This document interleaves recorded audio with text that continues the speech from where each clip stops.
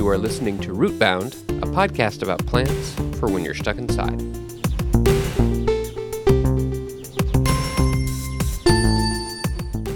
Rootbound is sponsored by parsley, sage, rosemary, and thyme. The only herb blend endorsed by American folk duo Simon and Garfunkel.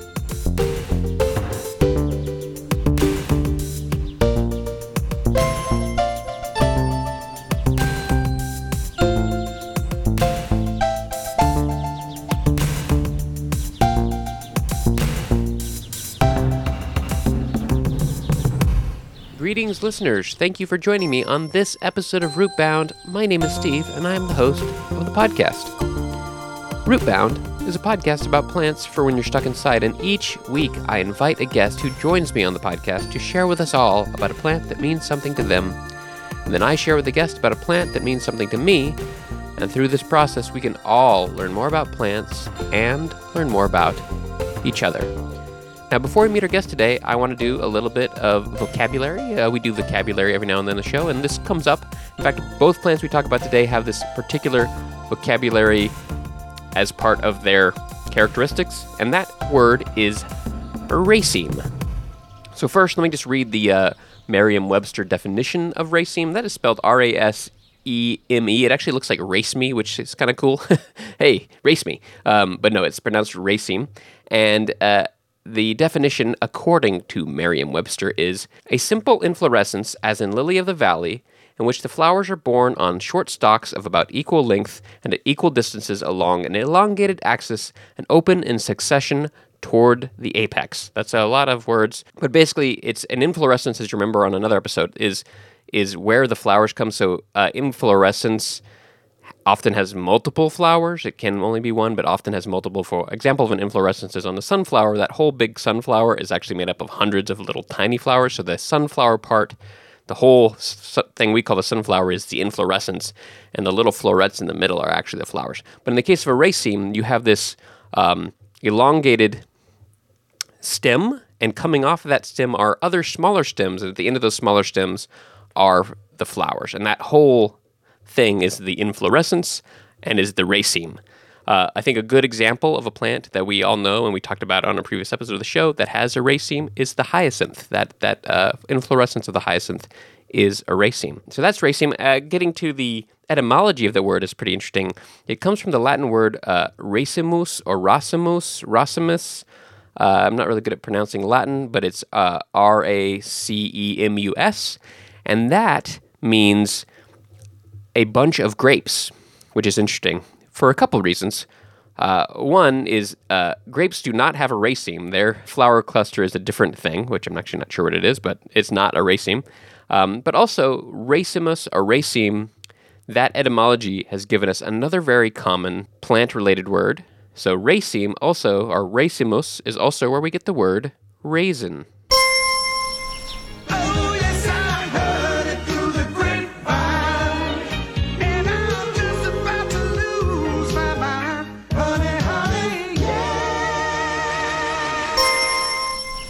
Welcome, Josh. Thank you for joining me on this episode of Rootbound. Thanks for having me. Do you have a plant to share with us today?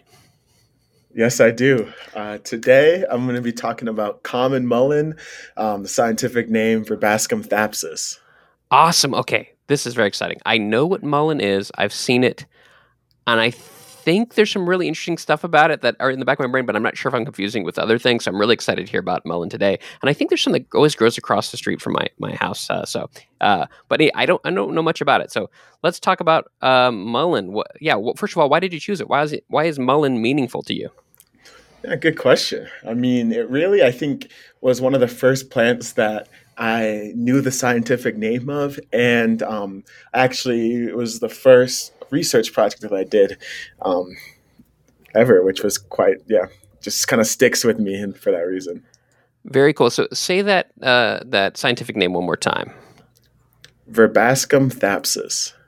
That's a good one. It's not a genus name I've heard very much. Well, I will see. Do we want to talk about the name a little bit first, or do you want to talk about that research project you did? Because I'm curious about both those things.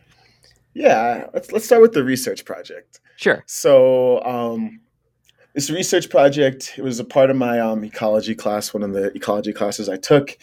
and we were tasked with the job of had our just some time to be out in the field on a mountain slope, and our professor was told us, go out, observe just the natural world and sit there for a little bit, and then after a day come up with some group. It didn't have to be about plants, it could have been about animals or some other different processes, but just because of it was in April, and the weather, the plants are really the only things that were kind of noticeable. There were a couple birds, but it was really the plants that were starting to pop off at that time that me and my partner decided to kind of stick into the plant realm. And the crazy thing was the mountain that we were on was just about 10 years ago was in a fire. So it had still a burn scar, and you could see some moderate parts of it that were like some moderate burn severity areas, some high severity, as well as some low severity regions. And through hiking around on the mountain, we started to see this really fuzzy plant, and sometimes in some big quantities that we were like, this is almost a forest of just this one plant in some parts of the forest. And that was lo and behold, mullein that we kept seeing around.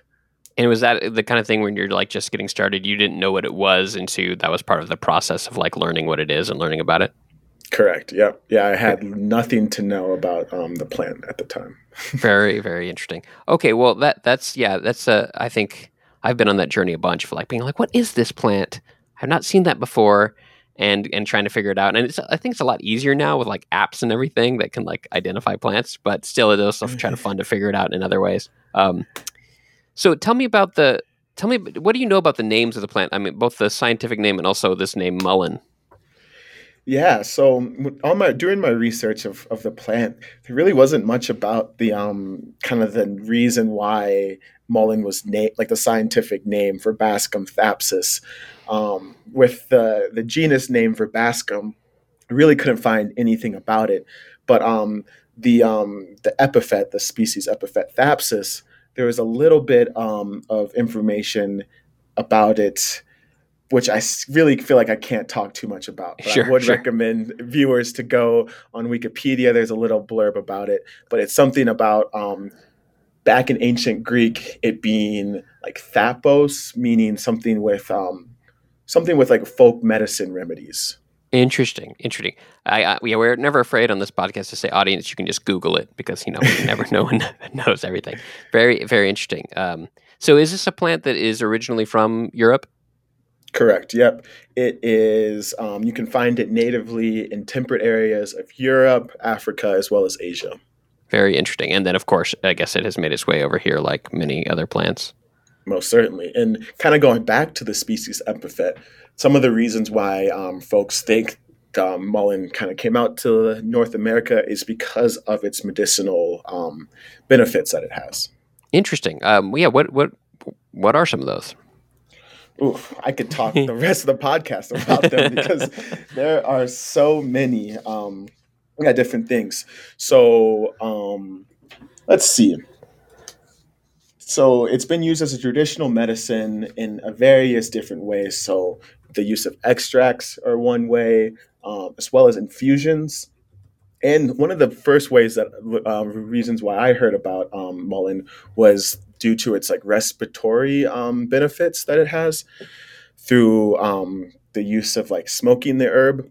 It's kind of a medicine for any ailments with asthma or any just pulmonary issues that you're having. We will say, and that's always very interesting. I think the medicinal quality of plants is super fascinating. We always just have to say disclaimer to the audience. Make sure you really know what you're doing with a wild plant, and ingesting anything as medicine is not something we travel with. Make sure you always consult with actual medical professional. And a lot of these plants are, I mean, the medicinal history is so fascinating, and it often comes to a time when people didn't know the scientific reasons, but also people had this like really deep cultural understanding of plants that you can't really discount. And I think it's a very complicated thing for us today to like reckon with, right? Of like what is good medicine, not. But that said, we're going to talk about medicine, and even the plant I'm going to talk about has a very interesting kind of medicinal quality. But full disclaimers, Rootbound does not endorse the use of any plant. That's on you, audience. Yes, that is important to say, and also to be said that there aren't any real medicines that are using any compounds from mullein today in kind of the Western medicine, but it's also used by indigenous tribes such as the Zuni people, as through the use of the powdered root for sores, rashes, and skin infections. Oh, So wow. there's a lot of different kind of methods of use of mullein. Very, very interesting. What else you got? What other fun facts and dazzling details you have about mullein? Well, I, as a botanist, love flowers. Like that is the thing that brings me the most joy. So I got things to be said about the inflorescence, so the kind of the flowering stalk of the plant, as well as the arrangement of those flowers. So mullein, it's kind of a pretty characteristic plant. Once you know exactly what it is, you'll be seeing it everywhere, at least in the United States. It's in, I think, all 50 states. And the crazy thing about mullein is that it is simiparous or monocarpic. Those two terms mean the same, which means that the plant, once it flowers once, that whole individual dies. And so lots of plants that are simiparous kind of have this big bang kind of reproductive event where they have multiple flowers and then they kind of, put all their energy into that reproductive event right there. And that's it. Kind of like salmon is kind of an animal comparison. Good. Yeah, good analogy there. Yeah, very interesting. Yeah, so the crazy thing about the inflorescence, the flowering stalks of mullein, is that they have, give or take, about 100 flowers on average, and these flowers are decently sized. About kind of like the size of a raspberry. Okay. And they're this beautiful yellow with some kind of spots for maybe pollinator attraction, kind of like that landing. Runway situation. But I think the best part about mullein is past the flowering part into the fruiting stage of the individual, because mullein can produce over 100,000 seeds per individual plant. Whoa, that is a ton. It is. No wonder it's spread everywhere. Exactly, yeah, and they're quite light as well. So they can disperse a little bit. They don't really have any appendages or anything, wings to take flight. So a lot of the seeds fall really close to the plant. But the seed bank is one of the most impressive parts about mullein, because seeds can last about 100 years just dormant. Whoa! Wow, man. I always like to, there's so many facts about plants that it's really interesting to think about, like if humans had the same capacity, and if like somehow humans could be dormant for like 100 years and then just pop up and be like, hi. it's really amazing. Yeah. Yeah, most certainly. Wow. Yeah, we'd be even more dangerous than we are right now. Yeah. Wow. But that kind of ties into where you can find mullein, and disturbed habitats is usually the spot where mullein thrives the best, because once there's that open space, any seeds that have been cached in that seed bank really pop off once there's that abundant sunlight.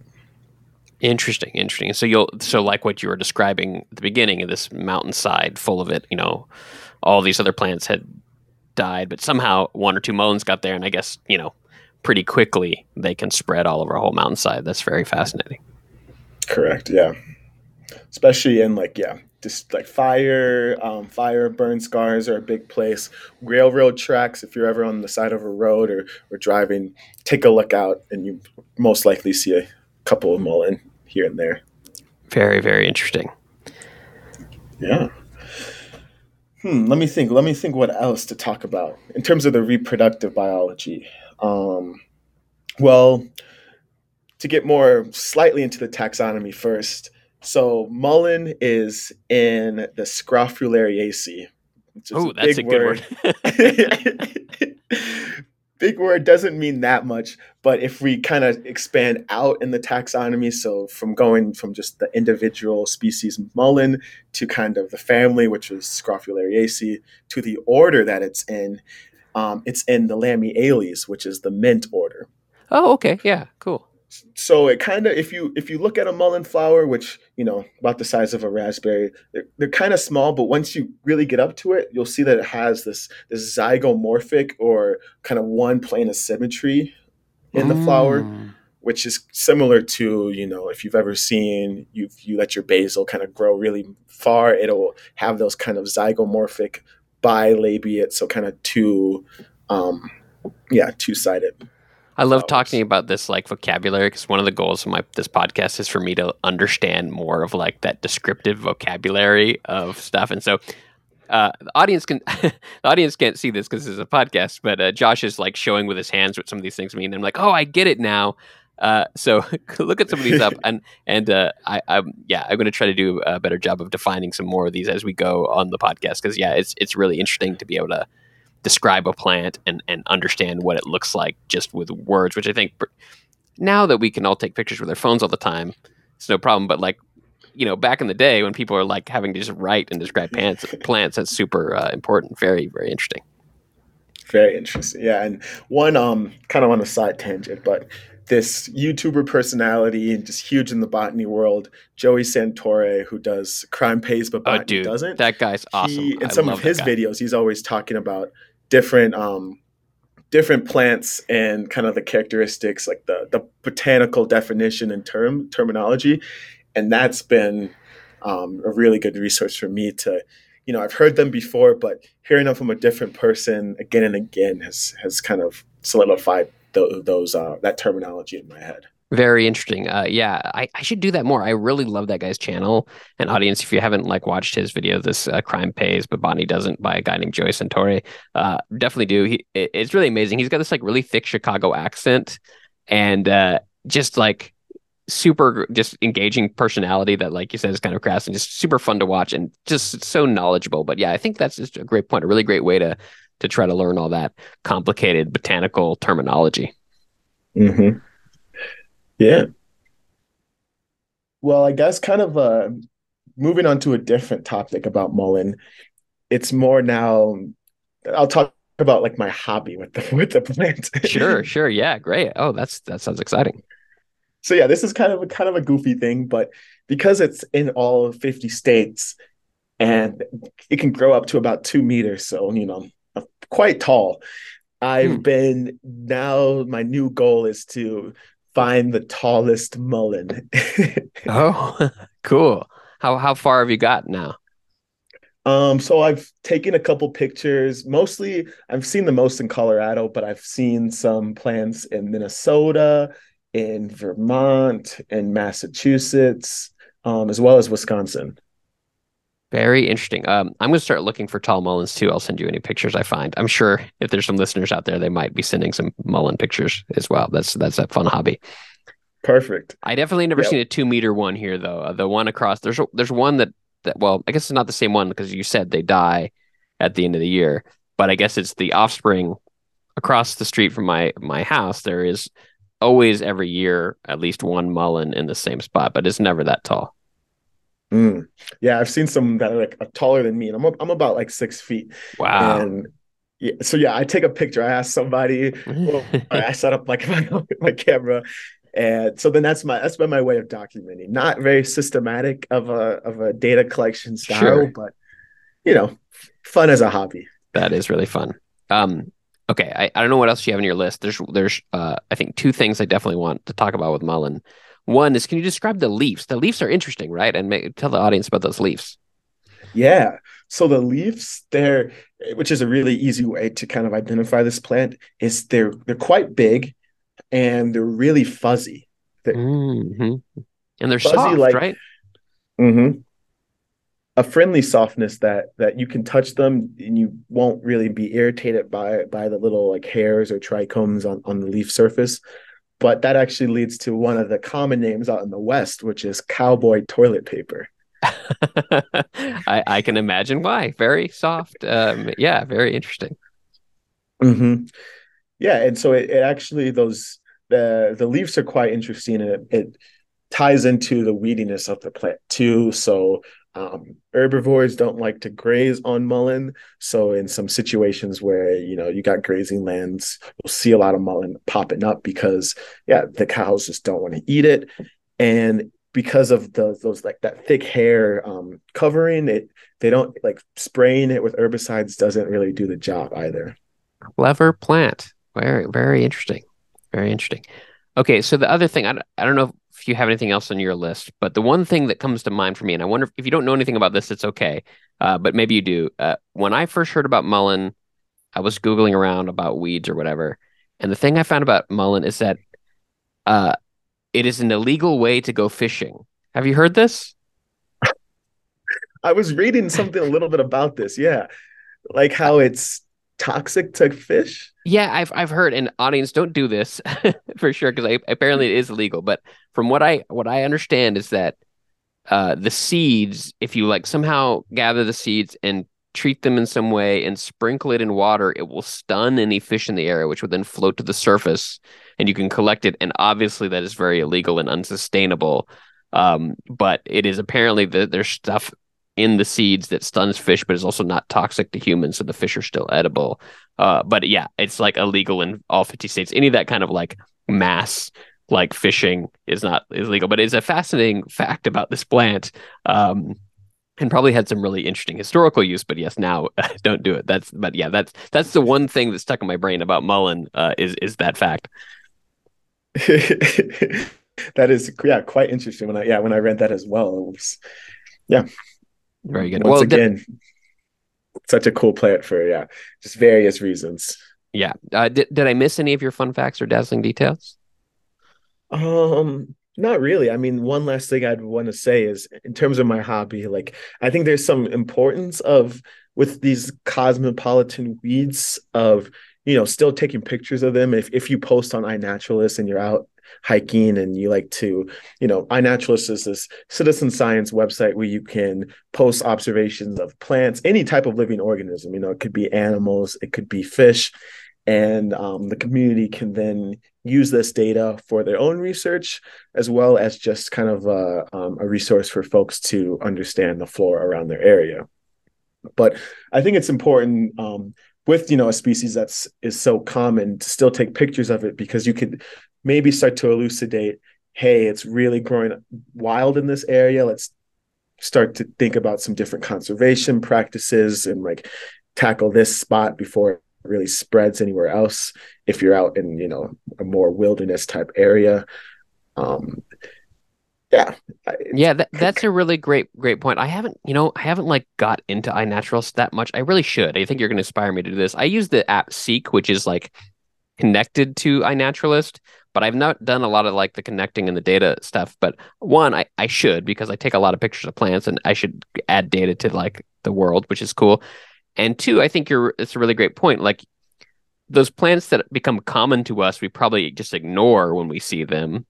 But in some ways, taking pictures of those plants like mullein that are, like you said, cosmopolitan weeds and can be problematic in areas, it's probably even more important to take pictures of those than maybe something that's a little bit more obscure, because that's a really great point. Thanks for bringing that up.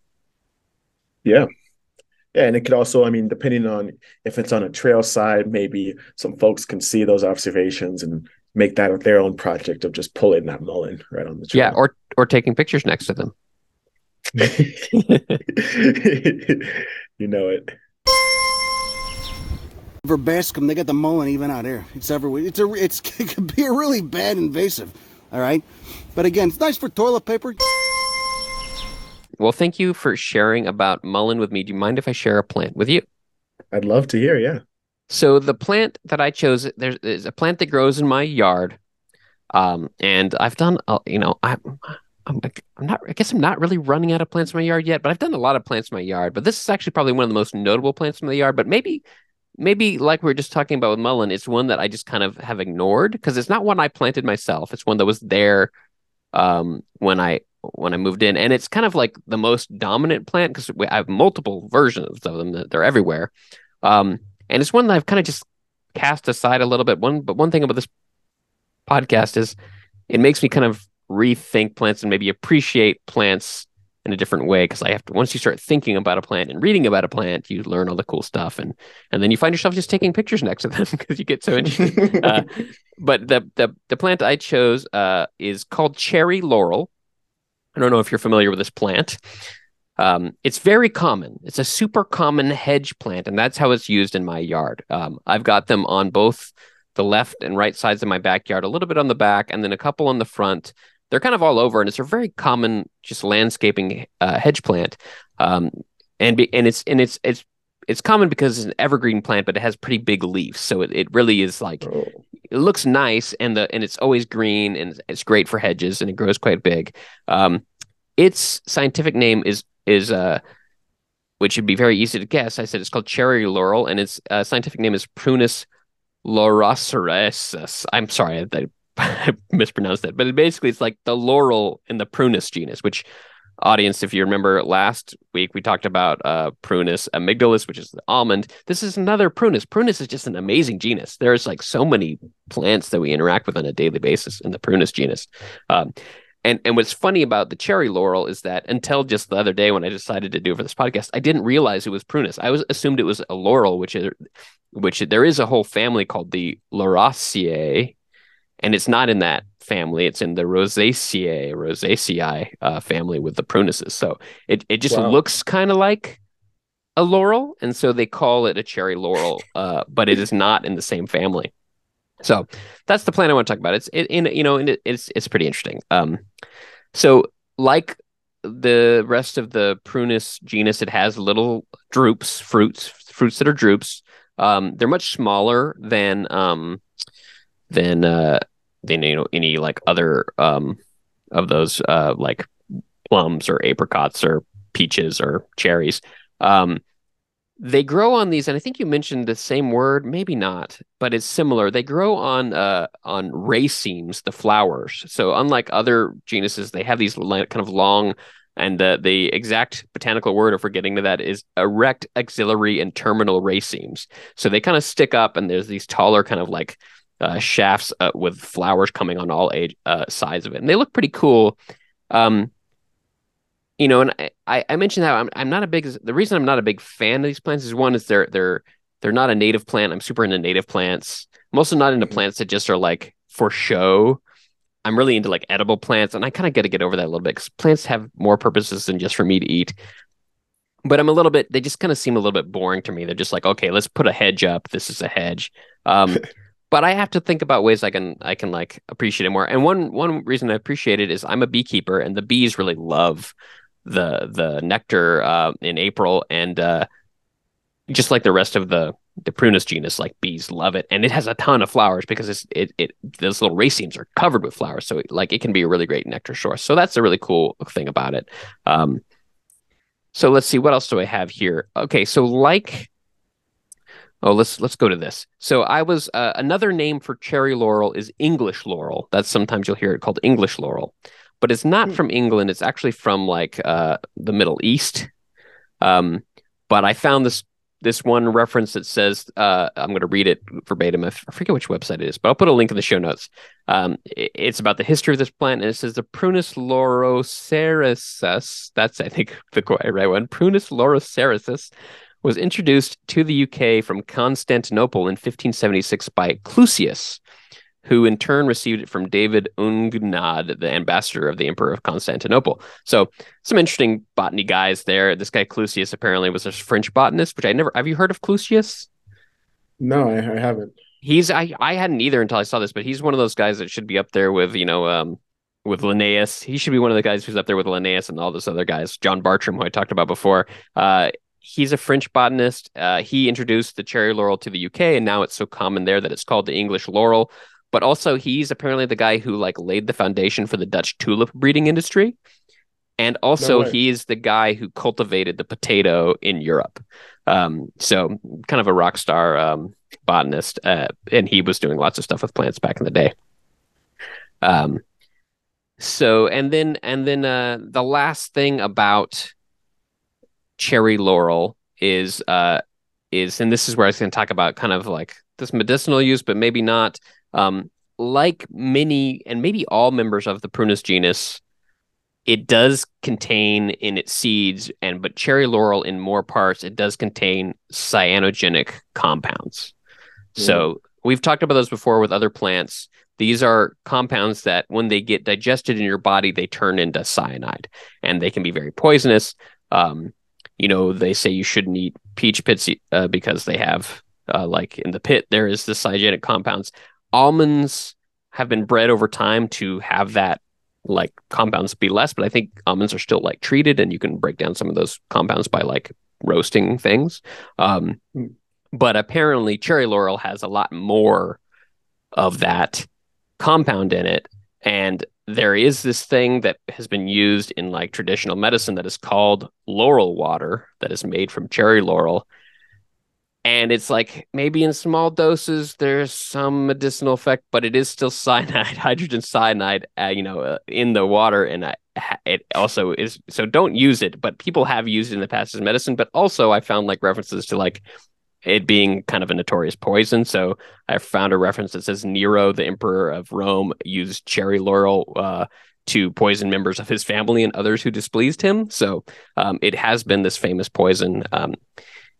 And so that's a pretty interesting thing about it. And also because it's called laurel, it looks kind of like the bay laurel, which is the common laurel we hear about, which is used in food. But there have been cases of people mistaking it for bay laurel and then using it in cooking and then giving themselves cyanide poisoning. So be careful with the English laurel, but it's something I need to be aware about. You know, my plan with a laurel in my yard is to slowly replace it with other native things. But I at first when I got this house, I was like, I'm just going to cut all these down because these are like dumb. I don't want like this, just this, I want to replace it with native stuff. But they have their purpose. They're doing a good job. They're great for the bees. I don't have anything to put there immediately, but I do eventually want to like slowly replace them. And maybe, yeah, that's my plan. But in the meantime, they're a cool plant and they have this really cool history. I did read though they are apparently not on the East Coast, but in the West Coast they have become invasive because they kind of grow better over there. So I don't know if you're in Colorado, right? Correct. Yeah. I was reading more like California and Pacific Northwest, but I don't know if they've like made it to where you are. But you might see them as like as hedges around. They're a pretty common hedge, and they have these big kind of laurel-like leaves. Perfect. Well, I'll have to keep my eye out for them. And a question about the cherry Sure. laurel. I don't know if there was any information about this, but are there any uses for the fruits? So apparently not. I guess you can make this laurel water, which here's the thing. Plants like the Prunus genus and also elderberry we talked about, they do not contain cyanide. Cyanide is HCN, so hydrogen carbon triple bond to nitrogen, which is poisonous to humans and most mammals, I believe, and maybe all animals. They don't contain that compound, but they contain glycosides, which are molecules that when they are digested, turn into cyanide in your body. Mm-hmm. But there are some ways that you can treat the plant so that those compounds break down in a way that they don't get metabolized into cyanide. So when we talked about elderberry, you always need to cook elderberries or ferment elderberries to destroy those glycosides so they don't. And I guess some of the original idea with this laurel water is that that process happened, and that's why it had some medicinal content. But I think apparently with cherry laurel, it's just harder, and they turn into hydrogen cyanide easier. And so there's another plant which is called bitter almond, which is also in the same Prunus genus. It's not like almond; it's bitter almond that is apparently better used for making this like extract. But yeah, I guess the berries taste really bitter. Because they're full of this stuff, and so they're not super useful. So they're more useful for the pollinators, and they look nice. They're nice. They start out red and then they kind of turn black, and they are on these longer racemes. So they do look nice, but as far as uses, not much. I guess when they get big enough, the wood can be used to like carve things as a plant as far as uses, but not really any botanical uses. I did read some people saying using it in recipes, but being very careful because of the cyanide. And it's one of the things is like, let's just not do that. Yeah. It's one of those things in the past where people are like, well, okay. And yeah, audience, don't do this, but also there is the concept we've talked about on the show a lot with the famous Swiss botanist Paracelsus, who said the dose makes the poison, right? Anything is poisonous if the dose is high enough, and if the dose is low enough, it's maybe not poison, but it's best not to mess around with cyanide. Yeah, Well, the more you know. I learned a new plant today. So and awesome. Well, I did too, and thanks for sharing about mullein, and thanks for letting me share cherry laurel with you. appreciate it, Steve. My pleasure. Well, I'm just now walking in a little park around the corner from my house, and I was inspired by Josh to finally download the iNaturalist app and give it a try. And so I was trying to find some mullein, but I actually think it's a little too early here for mullein to be visible. At least I don't know how to identify it if it's really small or if it's even come up yet. But I thought it'd be good to practice marking a different kind of potentially problematic plant, one we talked about in the previous episode of Rootbound, the Bradford pear. So I'm walking over to a Bradford pear that I know about. I'm going to use the iNaturalist app to mark it, and that way people will know, and we can get a better count of how many Bradford pears have taken over this park.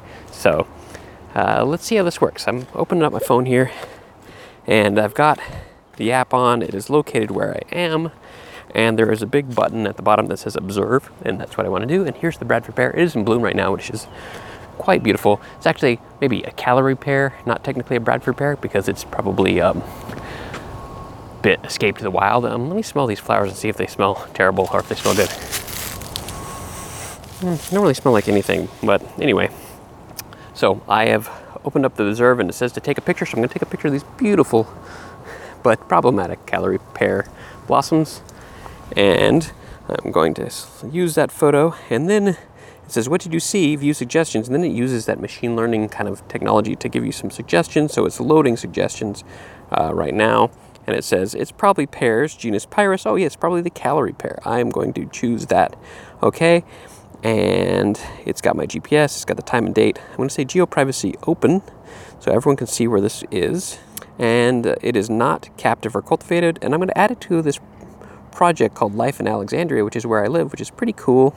With iNaturalist, people can add projects, and you can kind of collect data with like people in your area. So I'm going to add this to the Life in Alexandria project, and here we go. I'm going to share the picture.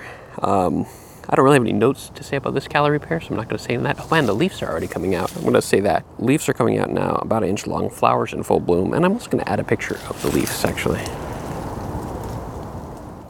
And there we go. Now I'm going to click share. And that has appeared on my map. My observation is there for people to see, and I've added a calorie pear to the map. So that's pretty cool. And that's the iNaturalist app. Try it out. I think it's a really cool thing. I think if you're into plants, you should try it. I should have been using it for a long time, and thanks again to Josh for inspiring me to start using this app. And I'm going to be keeping my eye out for some mullein to take pictures next to as well. So that's this episode of Rootbound. Thanks for listening. Talk to you on the next episode. My guest on this episode of Rootbound was Josh Felton. Josh is a botanist and postbac at Colorado College, also has a great Instagram account called Botany Baller. Check it out and celebrate Monocot Monday with him. If you like Rootbound and you want to support the show, you can visit rootboundpodcast.com/support. Rootbound is hosted by a man who also likes to take selfies with plants, Steve Ellington. Music by Christian Kriegescota. Fake ads by David Lonnie. Rootbound is a podcast about plants for when you're stuck inside, but if you can go outside, seek out the tallest mullein plant you can find, take a picture with it, and send it over to Josh. I think he'll enjoy it. Can't make it to Scarborough Fair? Parsley, sage, rosemary, and thyme can be enjoyed at home. The only herb blend endorsed by American folk duo Simon and Garfunkel. Garfunkel. It's a fun one.